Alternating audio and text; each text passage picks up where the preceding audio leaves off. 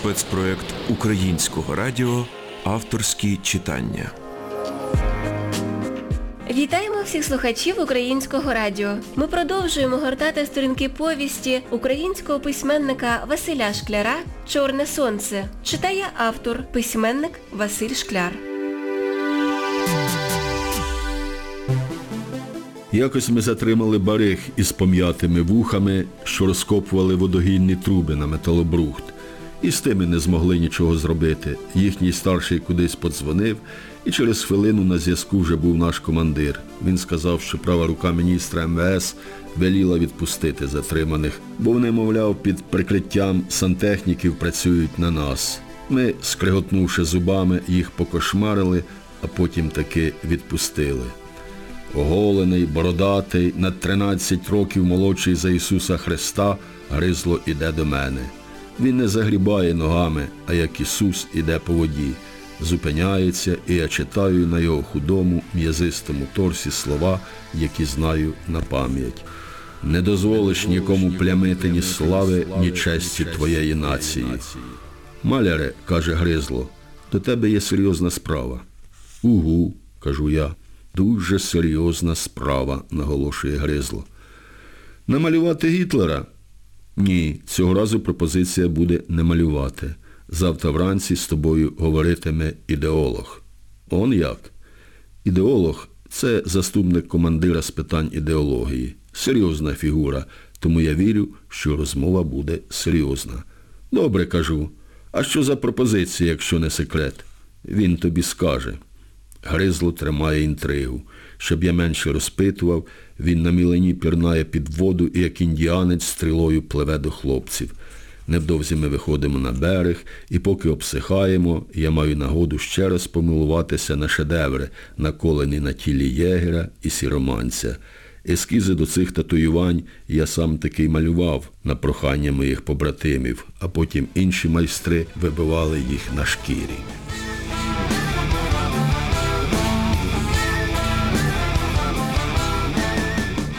У єгеря на всю спину красується козарлюга з 2 схрещеними шаблюками, а в сіроманця на передпліччі Святослав Хоробрий у кольчузі й шоломі.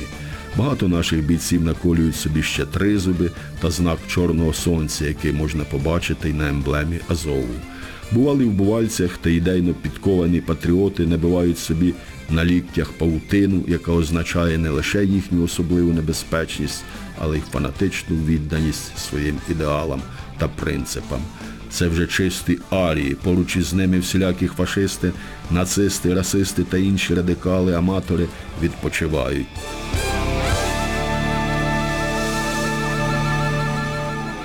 Якщо я коли-небудь робитиму собі тату, то оберу чорне сонце. Воно теж нагадує павутину, але цей знак набагато глибший. З ним поспішати не можна, поки що я не впевнений, чи наблизився до того духовного щабля, який дозволив би мені це робити. Бо якщо ні, то краще не бавитися в такі ігри. Чорне сонце не прощає до легкодумства і нещирості. «Готуйся, маляре», – сказав Гризло. «До чого?» «Побачиш». Він, як хлопчисько, підстрибує на одній нозі, затуливши долонею вухо, вода потрапила, і літери на його торсі теж стрибають, але я легко прочитую. «Будь гордий з того, що ти є спадкоємцем боротьби за славу Володимирового тризуба». Я чую, що море витягло з мене втому й тривогу. Це зовсім не те, що було після Іловайська. Тоді волосся на тілі й на голові стояло дибки. На руках воно стирчало, як дріт.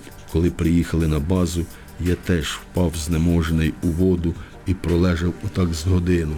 А коли вийшов на берег, відчув, що волосся на мені знов наїжачилося. Я навіть побачив, як воно настовбурчується на руках від зап'ястя до ліктя. А все починалося без напруги. Вранці наша колона зупинилася перед Іловайськом, недалеко від села Грабське, оголосили перепочинок. Ми повискакували з КАМАЗів, спершу переминалися з ноги на ногу, а потім зрозуміли, що це надовго, і пішли до лісосмуги на перекур. Посідали на траві, повлягалися, хто де бачив, і чекали команди. А її не було. Незважаючи на вранішню годину, Сонце пекло по-серпневому. «Кого ждемо? Доки це буде?» – нервували хлопці. Потім нам сказали, що чекаємо підкріплення. Повинні підійти танки, БТРи, важка артилерія. Мають прибути навіть 2 генерали. Якщо хтось думає, що ми дуже зраділи такому підкріпленню, то це не зовсім так. Танки завжди віщують велику битву, а ми готувалися до легкого піхотного наступу. Тому та звістка швидше викликала хвилювання, аніж заспокоєння. Принаймні у мене. Якщо казати відверто, це був страх. Ще не такий великий, щоб волосся дибки, але це вже було те відчуття, що холодить груди. Ти намагаєшся його прогнати, а в голову лізуть ще більші дурниці. Під'їхала ще одна колона, як виявилося, Криворізька бригада. Хлопці підійшли до нас розпитати, що тут і як. «Чого чухаємося?» – весело спитав водій БМП, хоч видно було, що він схвильований. Тому й говорив так весело. «Запитання не до нас», – сказав я. Ми розговорилися, і виявилося, що цей хлопчина з одного зі мною району, з села Вишневого. Звали його Олег. Ми з ним до цього ніде не перетиналися, бо він був значно молодший за мене. Худий, щупленький, камуфльована форма висіла на ньому, як на кілку, ніби він зняв її з чужого плеча. Хтось навіть пожартував. «Ти що, когось роздягнув? Чи взяв одежину на виріст?» Він помітно знітився, мабуть, соромився, що на нього важко підібрати форму, але відповів з гідністю. «Форма повинна бути просторою. У нашому ділі це важливо». «Правильно», – сказав маестро, – «розмір має значення». «А як на мене, то нічого не має значення», – випустив дим у руду бороду сіроманець. «Тобто, усе залежить від удачі. Удачу треба ловити», – сказав маестро, – «вона сама не приходить». «А вже ж», – погодився сіроманець, – «сама приходить тільки вона». «Хто?» – спитав єгер. «Ха-ха! Смерть, хто ж іще?» Знайшов, про що говорити. «Смерть – це не найгірше, що може бути», – сказав мій земляк Олег. «А що?» – спитав єгер. «Полон». «Полон? Чув же, що вони витворяють?» Я знав, що зараз про це не можна говорити і думати. Від теперішніх наших думок і настрою багато залежало. Але єдине, що справді до тебе приходить само, це думка чи згадка, яку ти не можеш прогнати. І оскільки мова зайшла за полон, то я не міг не згадати ядра. Позивний ядро він дістав за те, що був метальником ядра і займав призові місця на різних змаганнях. Маріуполець ядро виріс у цьому місті таким націоналюгою, яких у Львові чи в Коломиї ще пошукати. На його здоровому м'язистому тілі не було живого місця від татуювань, шкіра ядра являла собою велику енциклопедію нашої символіки, від Тризуба і Святослава Хороброго до Чорного сонця та павутини. Ядро був класним снайпером і мав таку світлу голову, що ми бачили його щонайменше мером Маріуполя. «Маляре», – зверталися до мене хлопці, – «ти ж намалюєш ядрові бігборди на виборчу кампанію?» «Безоплатно», – казав я.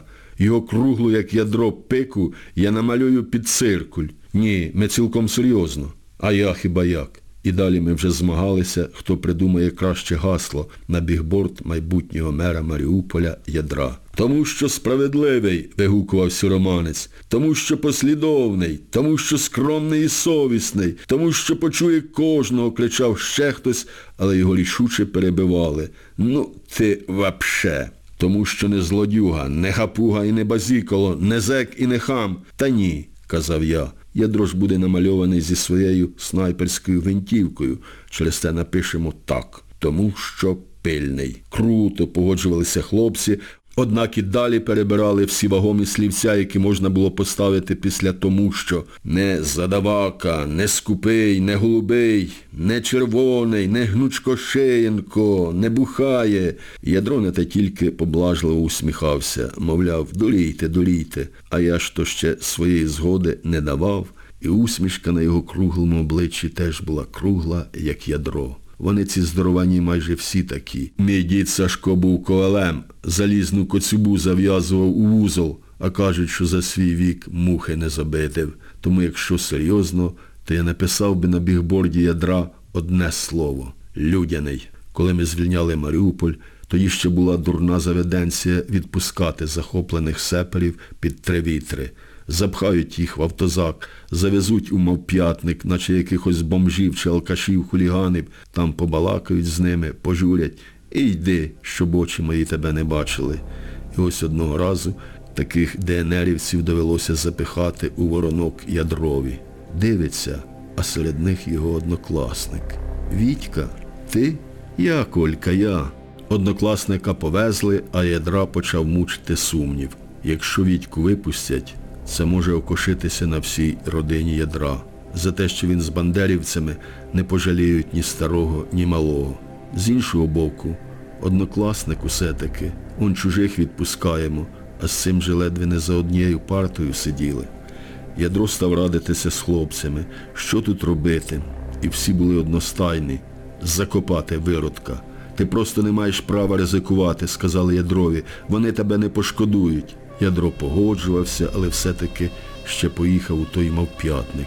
Чи він хотів поговорити з однокласником, чи подивитися йому в очі, чи мав який інший намір, невідомо. Та поки Ядро м'явся, ДНРівця відпустили, а Ядра закопали. Він потрапив у полон десь під Тельманом, і енциклопедія української символіки на тілі Ядра не залишила йому жодного шансу. З нього живого зрізали шкіру і закопали. Тому десь у душі я погоджуюся з моїм земляком Олегом, що полон гірший за смерть. Особливо, якщо цей полон закінчується смертю. Тут уже й дискусії не може бути. Смерть ставить крапку над усіма дискусіями. Мене ще трохи часу, і ніхто не зможе посперечатися з моїм земляком Олегом. Він згорить у своїй БМПшці разом з переконанням, що смерть краща за полон. Йому, можна сказати, пощастить. А поки що ми кипкуємо з його за великої вдяганки, і Олег зовсім не сердиться, він теж усміхається і каже, що форму підбирав собі не за розміром плечей чи довжиною холош, а за об'ємом матні. Так що нате вам, викусіть.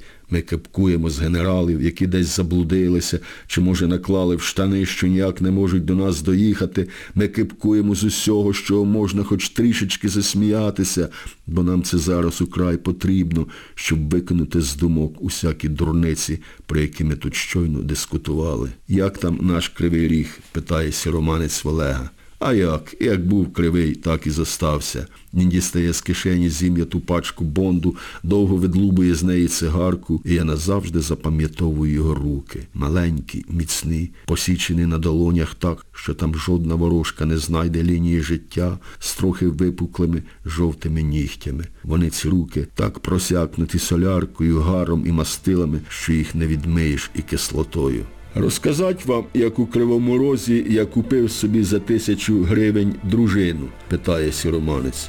Ми всі повертаємо голови до нього. Ми думали, що знаємо про сіроманця все, а тут тобі маєш. На поверхні випливає дружина.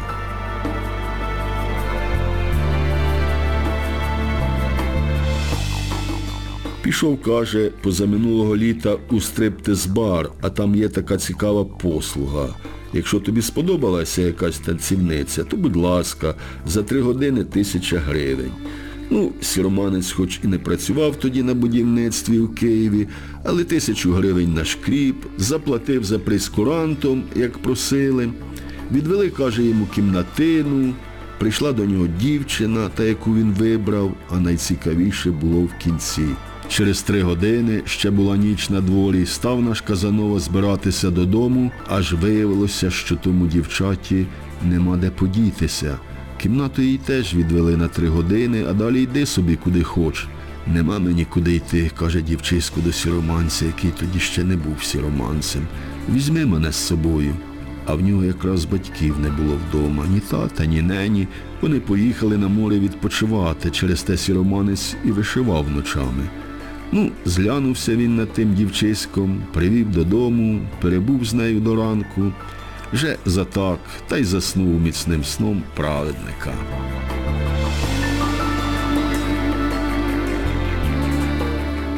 На цьому місці ми затамували дихання. Ми були впевнені, що дівчина витрусила з сіроманця останні копійки, обчистила квартиру і злиняла. Тепер нас лише цікавило, скільки й чого вона винесла. Хоч труси тобі залишила? – спитав маестро. Та слухай же, розсердився сіроманець. Я ж сказав, що купив дружину, а не курву. Чим ти слухаєш? Ну-ну, сказав маестро, валяй далі. Отож прокидається сіроманець десь аж під вечір. Спав би до ранку, та їсти схотів. Шалапає, як ведмідь у малинник, до холодильника і не впізнає свою кухню. Усе блищить, сяє, гора брудного посуду, якого він наскладав, поки був сам перемита. На плиті борщ, котлети, компот, а на столі віник. «Усе блищить, сяє, а на столі віник?» – спитав маестро. «Ну, ці квіти. Букет стоїть, хіба не ясно?» «Ну, гну», – сказав сіроманець. «Не перебивай». Він нашорошив вуха. Ми подумали, що почув щось цікаве. Можливо, брязкіт гусениць чи гуркіт БТРів, на яких їхали генерали. Але ні. То сіроманець показував, як він почув загадкові звуки у своїй квартирі. Чую, каже, вода шумить у ванній. Я туди стук-стук, а звідти «Нельзя, я роздета». Він знову почалапав на кухню, вмолотив 3 тарілки борщу, 50 котлет із гречкою і якраз допивав 3-ю склянку компоту, як вийшло це чудо до нього на кухню. Сіроманець глянув і захлинувся компотом. Якщо хтось вважає красивою Клавдію Шихвер чи там Анастасію Приходько, то цей хтось не бачив того дівчиська. Очі – о, показав сіроманець, губи – о, носик – о, ніжки – о, а циці. Ви бачили коли-небудь цицьки, що стирчать, як зенітні установки? Ми перезирнулися. Ні, таких ми не бачили. Навіть 47-річний маестро таких не бачив. Але сіроманець у тому й не сумнівався. Він провадив далі. А далі почалися речі не дуже приємні для сіроманця. Ця краля стала до нього придиратися, що він не там поклав капці, не туди повісив штани, не там поставив тарілку. Вигнала його курити на балкон, коротше, почала його виховувати. Нарешті за якимсь там 12-тим зауваженням сіроманцю увірвався терпець, і він закричав: «Ти що, моя жінка, що тут розкомандувалася?» Вона вражено подивилась на нього. Її аж мову відібрало від такого невігластва. «А хто ж?» – спитала вона. Сіроманець геть отетерів. «Це я що, за 1000 гривень жінку собі купив?» «Чому купив? Хіба я в тебе брала гроші?»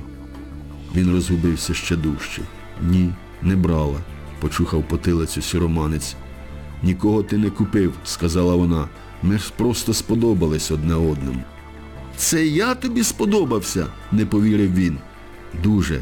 Вона погладила його по тому місці, по якому його більше ніхто не погладить, бо там невдовзі у сіроманця виросте борода. «Кращого за тебе я в житті не зустрічала. І зізнайся, що й ти не зустрічав кращу за мене». Він замислився. Це була правда. Стосовно неї, звичайно, бо сіроманець красеним себе не вважав. «І що тепер?» – дурнувато спитав він. «Я хочу бути твоєю дружиною», – сказала вона. «Ти ж не проти?» Сіроманець і зараз замислився, замовк на найцікавішому місці. «Що ти їй відповів?» – спитав єгер. «Нічого». «Як це нічого?» «Так, все, забули». «Чого ж ти раніше про неї не розказував?» – спитав єгер. «Соромився». «Ну й дурний», – сказав маестро. «З таких якраз часто виходять нормальні дружини, бо вони вже нагулялися, перебігали, як телиці, і тримаються сім'ї». «У тому то й річ, що вона не гуляла», – сказав сіроманець. «Як? Хіба ти її де підчепив?» «У кожного це колись буває вперше», – сказав сіроманець. «Навіть у будь-якої повії це буває вперше. У неї це сталося зі мною».